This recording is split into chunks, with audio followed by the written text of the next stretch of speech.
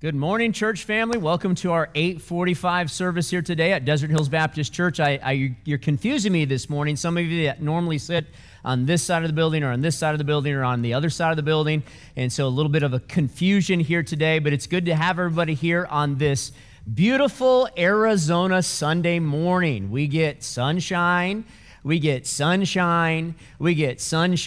got a little clouds, amen? So I'm grateful for that.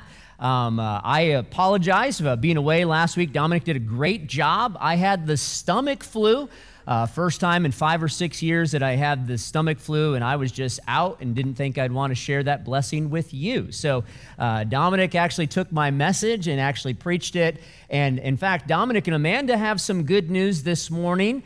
Yesterday at 3 o'clock or so in the afternoon, little Thatcher Victor Calmetta was born.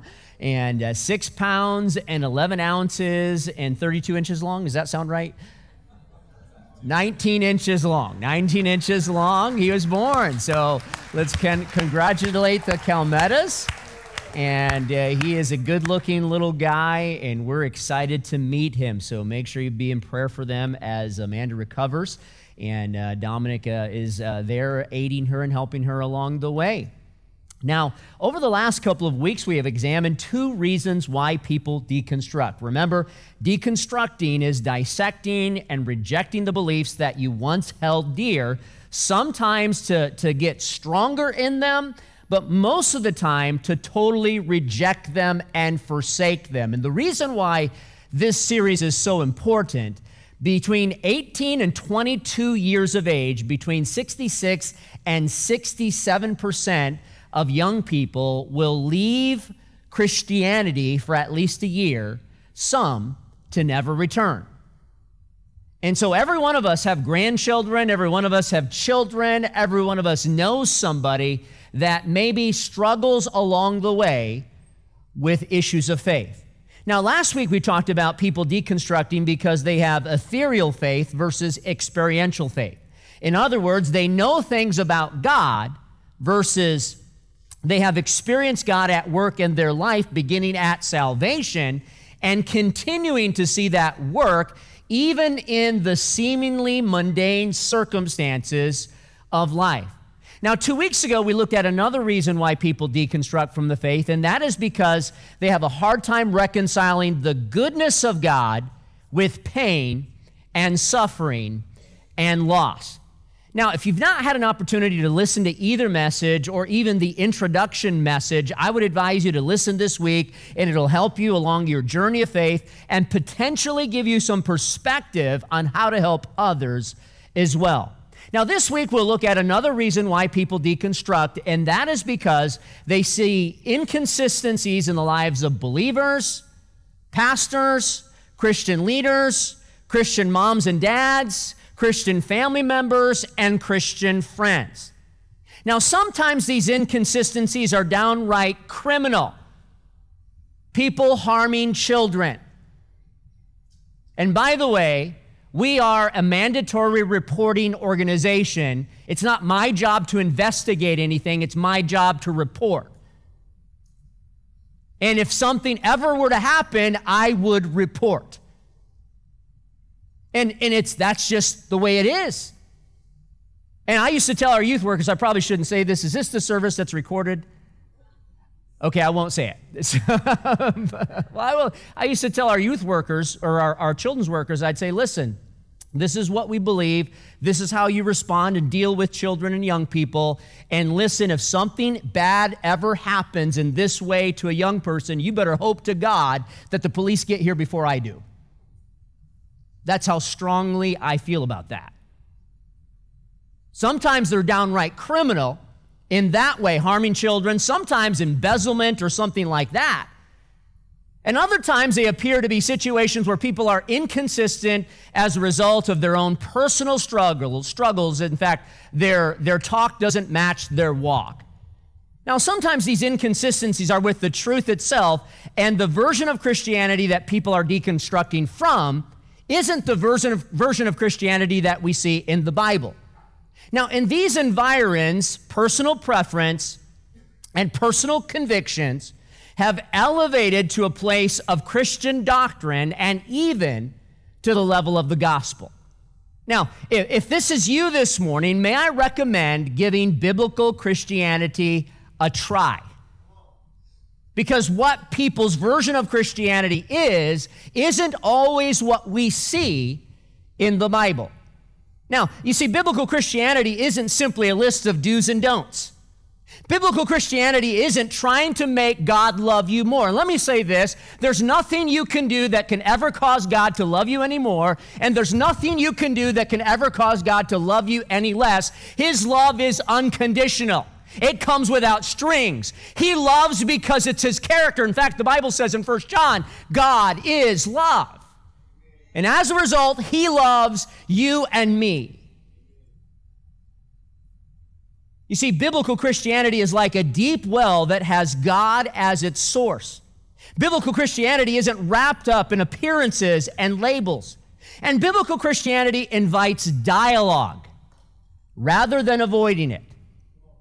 It deals with the intellectual wrangling that naturally comes when we try to wrap our minds around an infinite triune God whose existence and work in the world will not always be understood and is beyond us. Now, many who deconstruct their faith believe Christianity is a religion for intellectual peons, in which everything is explainable and all tensions must be resolved. Out of fear, they'll discredit the whole thing. Or it's a religion that no one can sincerely ever live out. Now, if that's your experience with Christianity, I'm sorry. I really am. I understand why you might want to leave that behind. But that's not true biblical Christianity. It's simply another mutation of the truth, a perversion of what we find in the Scriptures, and an attempt to domesticate God and buttonhole him into our paradigms and comforts. You see, true Christianity always challenges our paradigms and assaults our comforts. In fact, Jesus did that many times during his earthly ministry. In John chapter 6, Jesus says, just after he has fed the thousands with loaves and fishes, these crowds are amassed around him, and then he gives them a hard sermon. He tells them how he's the bread of life, that if you eat thereof, you'll never hunger again, and he's the water of life, that if you drink thereof, you'll never thirst again. And many that heard that message, it didn't fit into their comfortable paradigm. They couldn't wrap their minds around what Jesus was saying. And the Bible says from that time, many of his disciples went back and walked no more with him. Then Jesus turned to the 12, Peter and John, the Boanerges, the sons of thunder, Matthew, all those guys. He looked unto them and he said, will you also go away? You see, Christianity is rewarding, but it's also very costly. Biblical Christianity has the humility to understand that no one will ever understand everything. And biblical Christianity, while not perfect, is sincere and will humbly admit fault when it's required for it to do so. Now, here in our text, this is one of the more difficult texts in all the Word of God, the book of Galatians, Galatians chapter 1. Here in our text, Paul is writing to the churches of Galatia. A detrimental problem had come to light in these churches. Those who were saved and previously involved in Judaism were trying to get those who were previously Gentiles and now Christians to adopt their culture and the customs of Judaism in order to have their approved stamp on the Gentilic Christianity. And those who were Gentiles and wanting to be saved were told that in order to become a Christian, they must first become a Jew. These legalists were themselves inconsistent with their practice of Judaism and elevated the customs of Judaism to the level of salvation doctrine.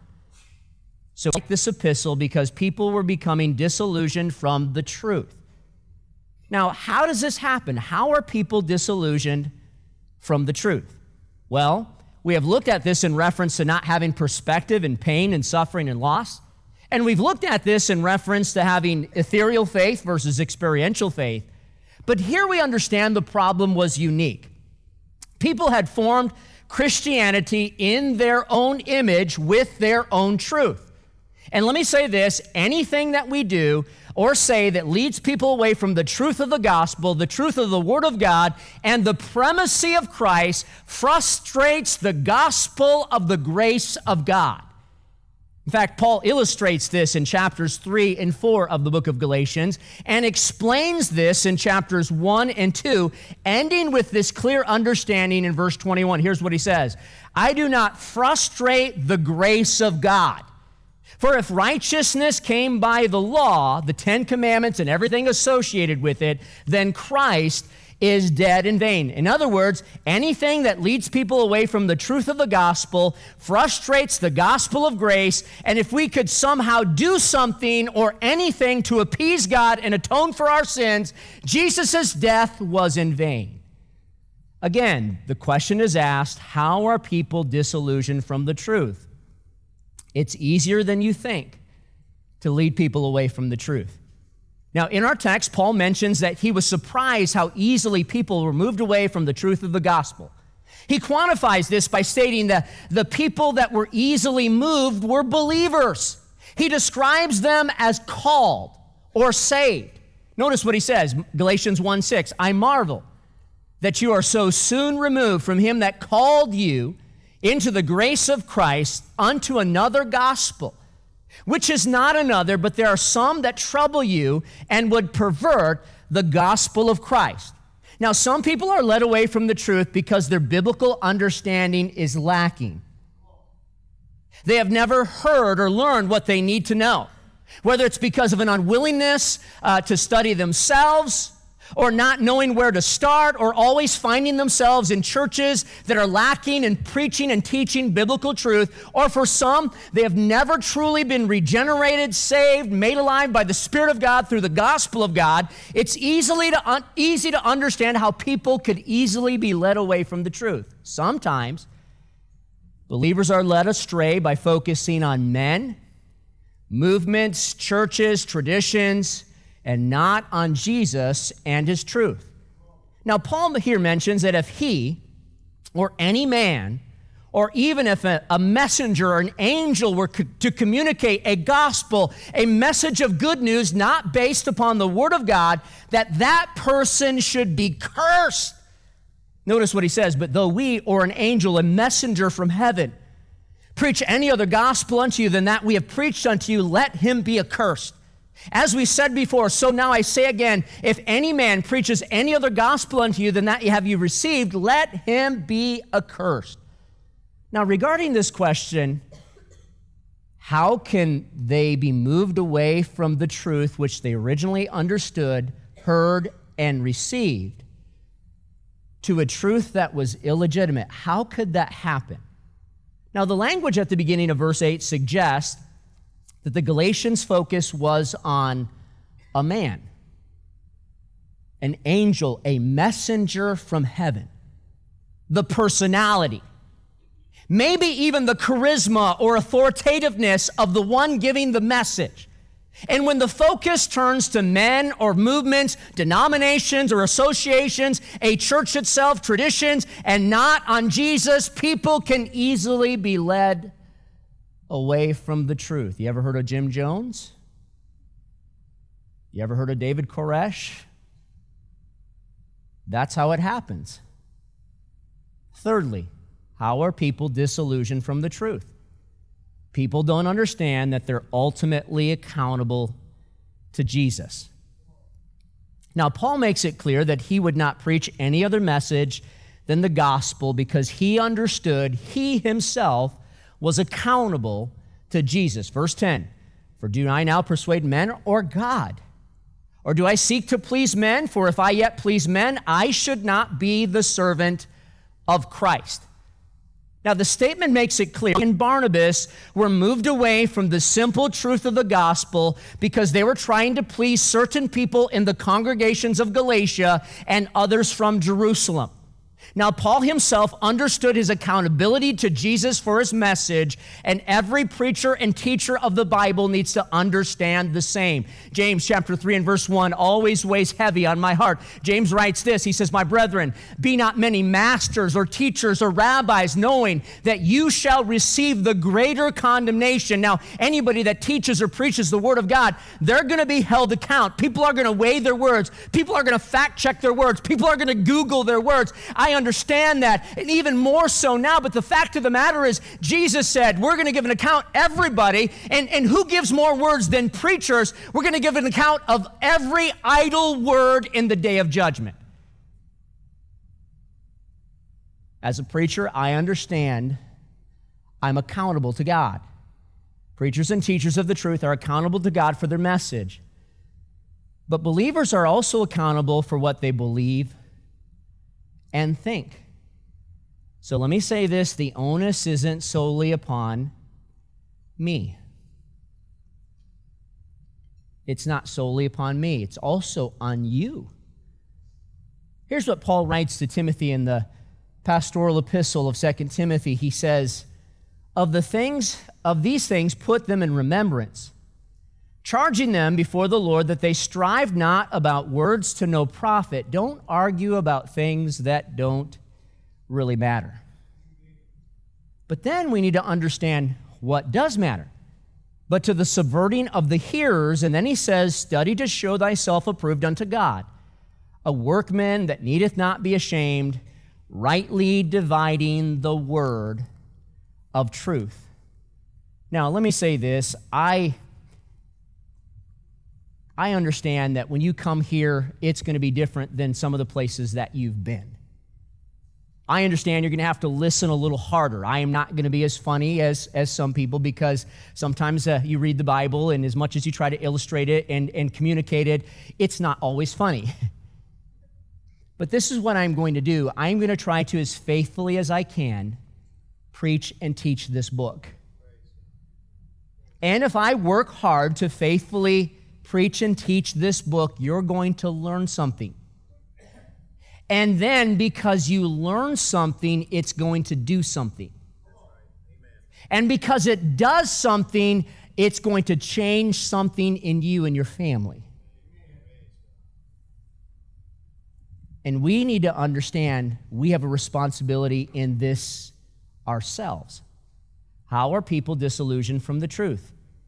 Because even good men can make mistakes focusing on personal preferences, personal convictions, and the influence of others. Paul in our text gives a personal illustration about a confrontation with two of the most prominent Christian leaders at the time. They were good men.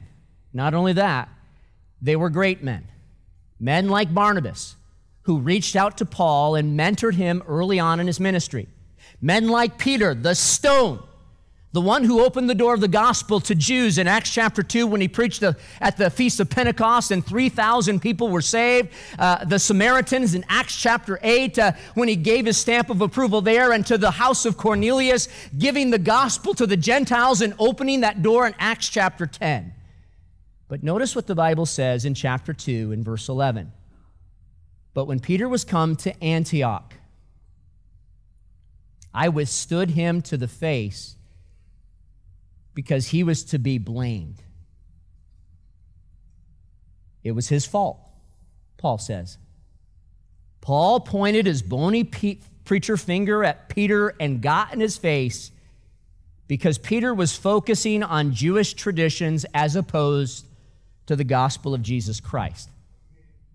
Notice what it says in chapter 2 and verse 12. It says, before certain came from James, Peter did eat with Gentiles. But when those that were come from James, he withdrew and separated himself, fearing them which were of the circumcision, fearing them that had previously been Jews.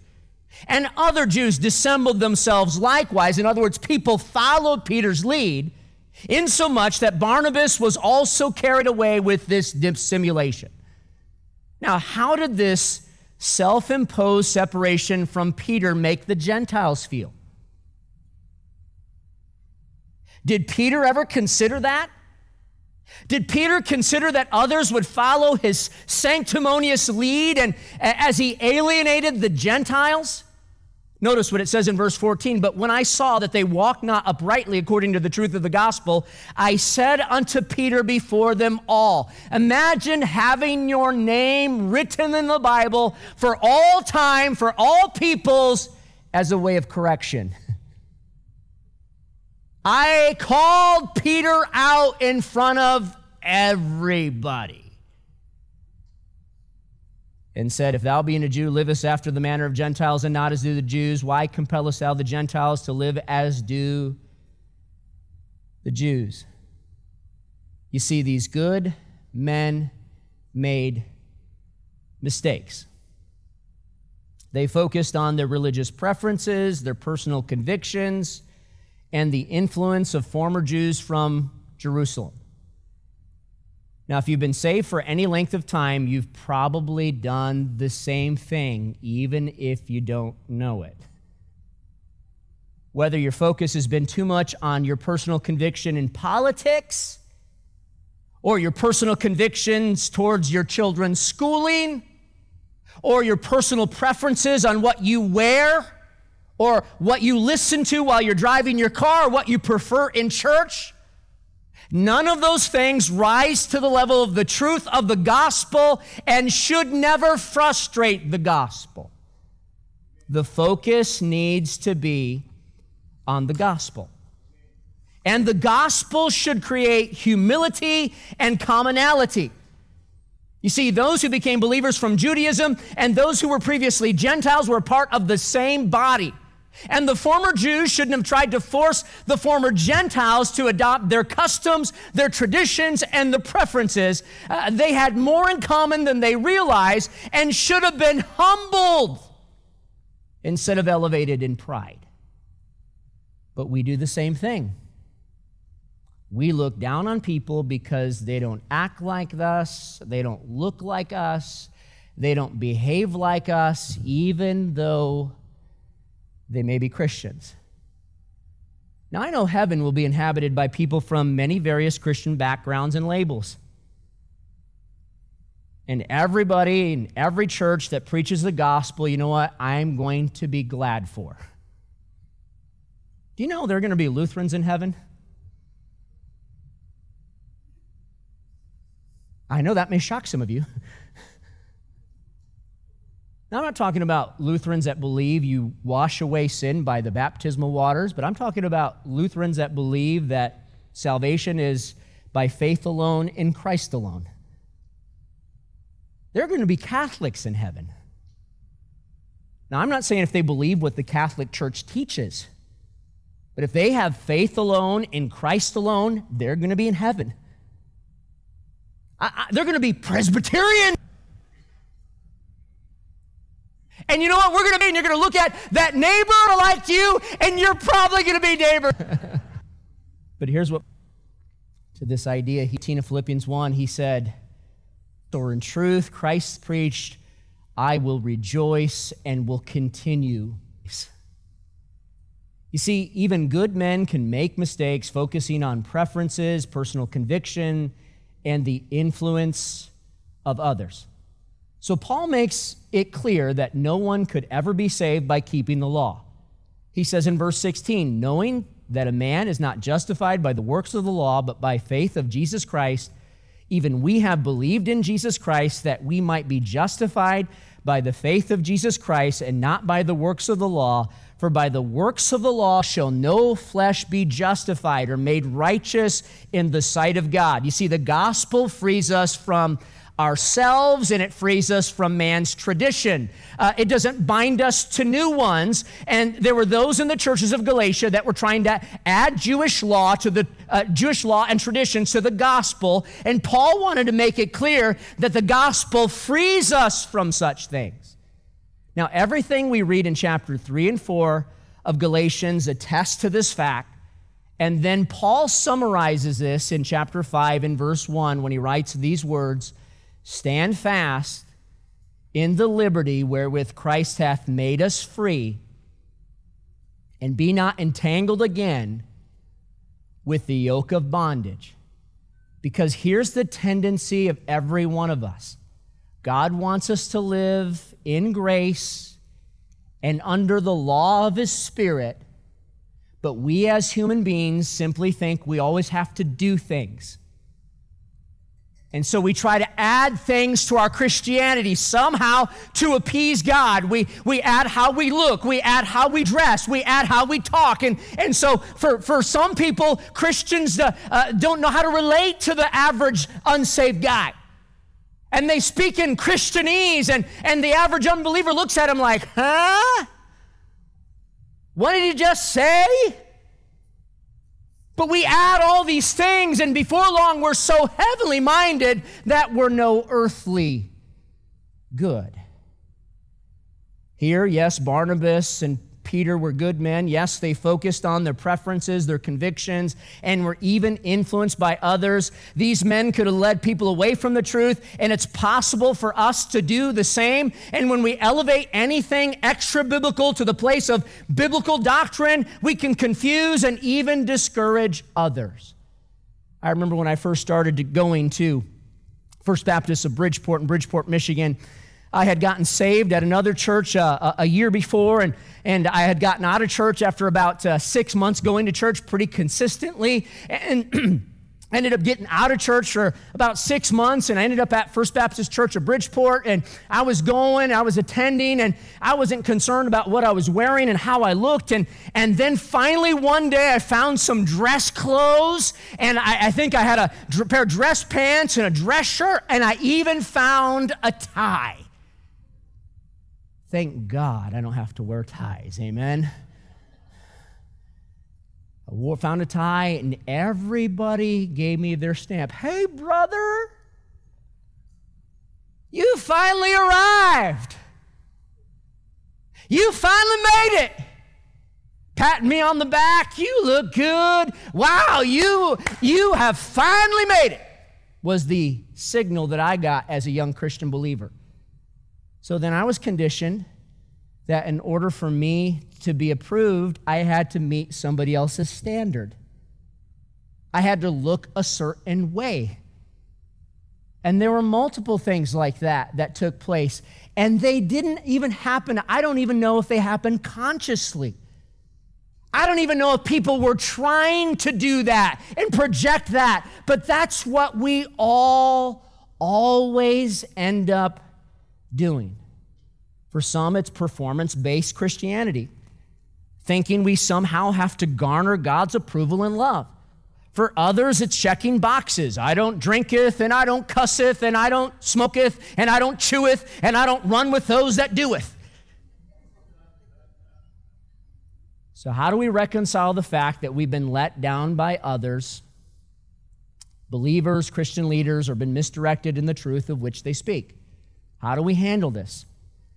How do we handle the inconsistencies in Christians and their presentation with the truth? First of all, remember your own inconsistencies. Remember your own inconsistencies. Now, I'm not invalidating any pain. I'm not invalidating any trauma or the letdown maybe you've experienced by Christians and Christian leaders. I'm not excusing what others have done. I'm not excusing sin. I'm not excusing inconsistencies. And let me just say this. If I have personally failed you, I'm sorry for hurting your feelings or causing you pain. Sometimes people, I don't realize I failed them because I didn't shake their hand on a Sunday. I didn't walk by them and shake their hand. And literally people hold things like that against me. Now, I might not even know or think or even be aware of those types of things.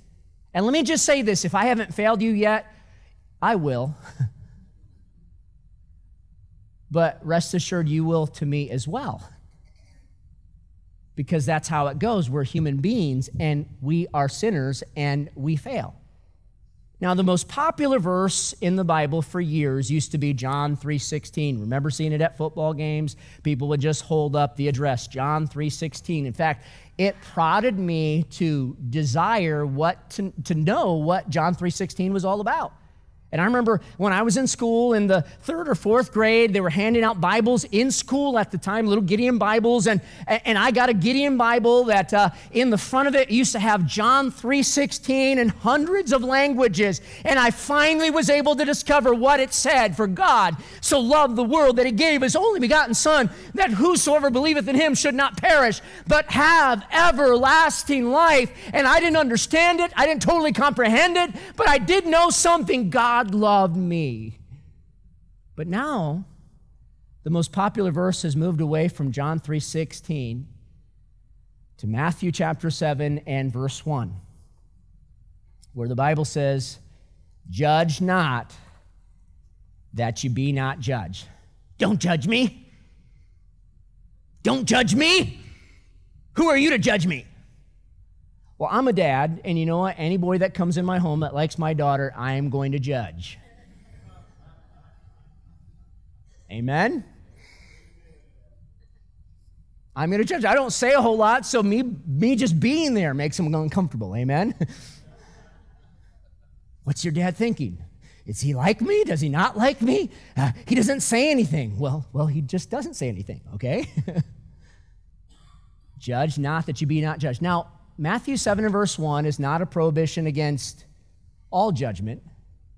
We see later in the same chapter Jesus instructing to judge good and bad fruit, judging who are sheep and who are wolves. And then the text goes on to say, "For with what judgment you judge, you shall be judged, and with what measure you mete, it shall be measured to you again. And why beholdest the mote that is in thy brother's eye, but considerest not the beam that is in thine own eye? Or how wilt thou say to thy brother, Let me pull the mote out of thine eye, and behold, a beam is in thine own eye? Thou hypocrite, first cast out the beam out of thine own eye, and then thou shalt see clearly to cast out the mote that is in thy brother's eye." Now, I'm not saying this to excuse any inconsistencies of any Christian or any Christian leader, but the fact remains we need to take the stick out of our own eye first. Before we can cast blame on others, we need to re-look in the mirror and remember that we ourselves are inconsistent. Secondly, how do we reconcile these things? Remember, the Bible is our authority. Not man, including this preacher, not denominations, not religious traditions, the Bible. The Bible. And you know what? The Bible has kind of a narrow-minded outlook. You know how narrow? It's that narrow right there. Wide is the gate that leads to destruction. Narrow is the way that leads to life. Now, if I ever say something that's not congruent with the Bible, with this book, you believe the Bible, don't believe me. And the same goes for any Christian teacher and any Christian preacher. If you ever hear somebody say something that's not in here, you believe this, don't believe them. Now, here's what Paul writes to Timothy in 2 Timothy. He says, "But continue thou in the things which thou hast learned, and been assured of, knowing of whom thou hast learned them." He's writing to Timothy, "And that from a child you've known the Holy Scriptures, which are able to make thee wise unto salvation through faith, which is in Jesus Christ." It's the only way any man can be saved, through faith in Jesus Christ. And then it says, "All Scripture is given by inspiration of God." It is literally God-breathed, and is profitable for doctrine, for teaching, for reproof, for correction, for instruction in righteousness, that the man of God may be perfect or mature, thoroughly furnished unto all good works. The Bible is all we need. Now, sometimes what has disillusioned people from the faith is not even found in the Bible at all. And remember, believe the Bible because the Bible is your authority. Thirdly, separate what is essential doctrine from traditions, preferences, and personal convictions. Now, essential doctrines are things like the virgin birth. Jesus was born of a virgin, Isaiah chapter 7, verse 14, etc. Jesus is God, John chapter 1, in the beginning was the Word, and the Word was God, and the Word was with God. The same was in the beginning with God. All things were made by Him, and without Him was not anything made that was made. And the Word was made flesh and dwelt among us, and we beheld His glory as the only begotten of the Father, full of grace and truth. Salvation in Christ alone, by faith alone. The church is God's tool to advance His mission and grow His people, Ephesians chapter 4. That's essential doctrine. Now, traditions are things like having church on Sunday. Now, I know historically they gathered on the first day of the week, but you know what? It wouldn't be wrong if we had church on a Saturday evening. It wouldn't be wrong if we had church on a Monday night. That's a tradition. A pulpit, a pastor preaching behind a pulpit. I know you see a pastor get up and he sits by a table and you think, where's the pulpit? Those are traditions. Some people have the tradition, or you grew up in a tradition, where the Lord's table was taken every Sunday. We don't do it every Sunday. We do it 5 times a year. When people ask us, why do you do it 5 times a year? Because the Bible doesn't tell us how many times to do it. It says, as oft as you eat this bread and drink this cup, you do show the Lord's death till he come. And one of the reasons why we don't do it every week is because it loses its significance. It loses its speciality. It loses its meaning if you do it every week for a lot of people. Those are traditions. And then we have preferences.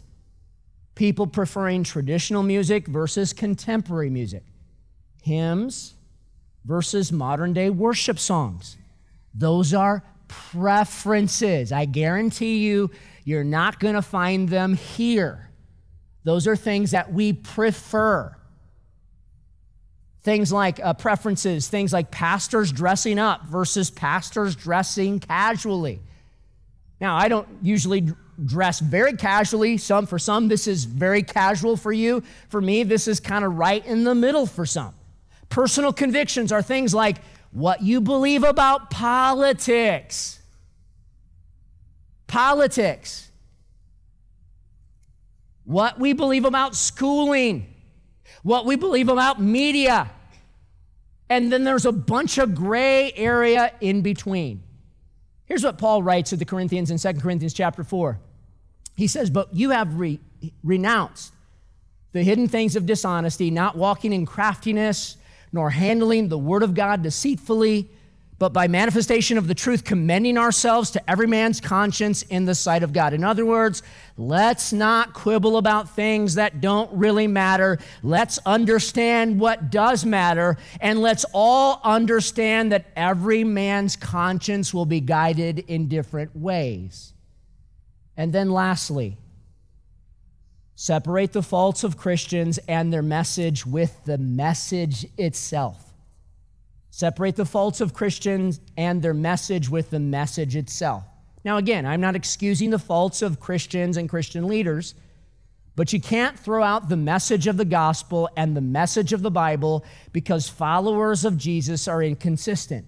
In other words, don't throw the baby out with the bathwater. Now, even Jesus had his followers that were inconsistent. Remember a guy by the name of Peter? Here's what takes place at the Last Supper, Matthew chapter 26. And when they had sung a hymn, they went out into the Mount of Olives.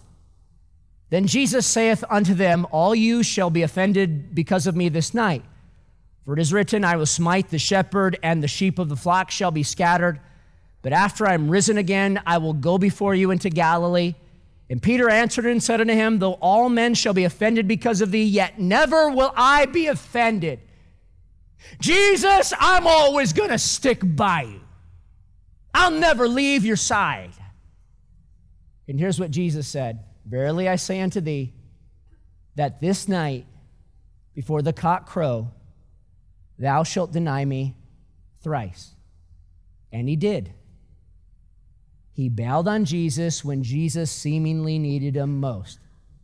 And you know what? We all have had the tendency to do the same thing. And while we'll never be perfect, we must strive for sincerity, not living in the flesh. In fact, this is what Paul says about this in Philippians chapter 1. He writes to them and he says, this I pray you that your love may abound yet more and more in knowledge and in all judgment, that you may approve the things that are excellent, that you may be sincere and without offense until the day of Jesus Christ. It's interesting, the phrase without offense does not mean to be without fault. It means striving to not be full of fault. And then the word sincere means without wax. Now, in the Bible times, the trades that they had in the days were different from the trades that we have today. We don't have a lot of a need for things like clay pots, but in the Bible times, everybody had clay pots, and everybody had clay dinnerware and so on. And so you'd go to the market, and you'd go sometimes to buy a clay pot, and what would happen is the guy that would sell the clay pot would take some wax because the pot was cracked, and you don't want a pot that's cracked to hold water in, and the guy that owned the pot would put some wax over the crack, and then they would put paint over it. And the word sincere or sincera means literally without wax, without cracks. In other words, striving to be crackless. That didn't come out right. And then it says, being filled with the fruits of righteousness, which are by Jesus Christ unto the glory and praise of God. Now, as you're on your faith journey, remember that we'll all have a tendency to develop our own truth. Let's remember, while it's okay to have some personal beliefs and ideas, we're all going to have them. Let's let the truth of the Bible and the Bible view of Christianity be our ultimate truth. Let's not focus on man. Let's focus on Jesus Christ. Let's remember our own tendency to fail and humbly ask God to consistently allow us to be filled with the Spirit and guided by His truth. And let me say this, if you're not saved this morning, the greatest decision you could ever make today is to receive Jesus as the payment of your sins and the Lord of your life. Now, I talk to people that have deconstructed, are in the process of deconstructing, and are somewhere in between all of those. And you know what? I think the three main reasons that we've talked about so far in this series sum up the reasons why people have a tendency to leave the faith. But sometimes they're leaving a faith that doesn't exist here. And let me encourage you, if that's you, experience the real Jesus.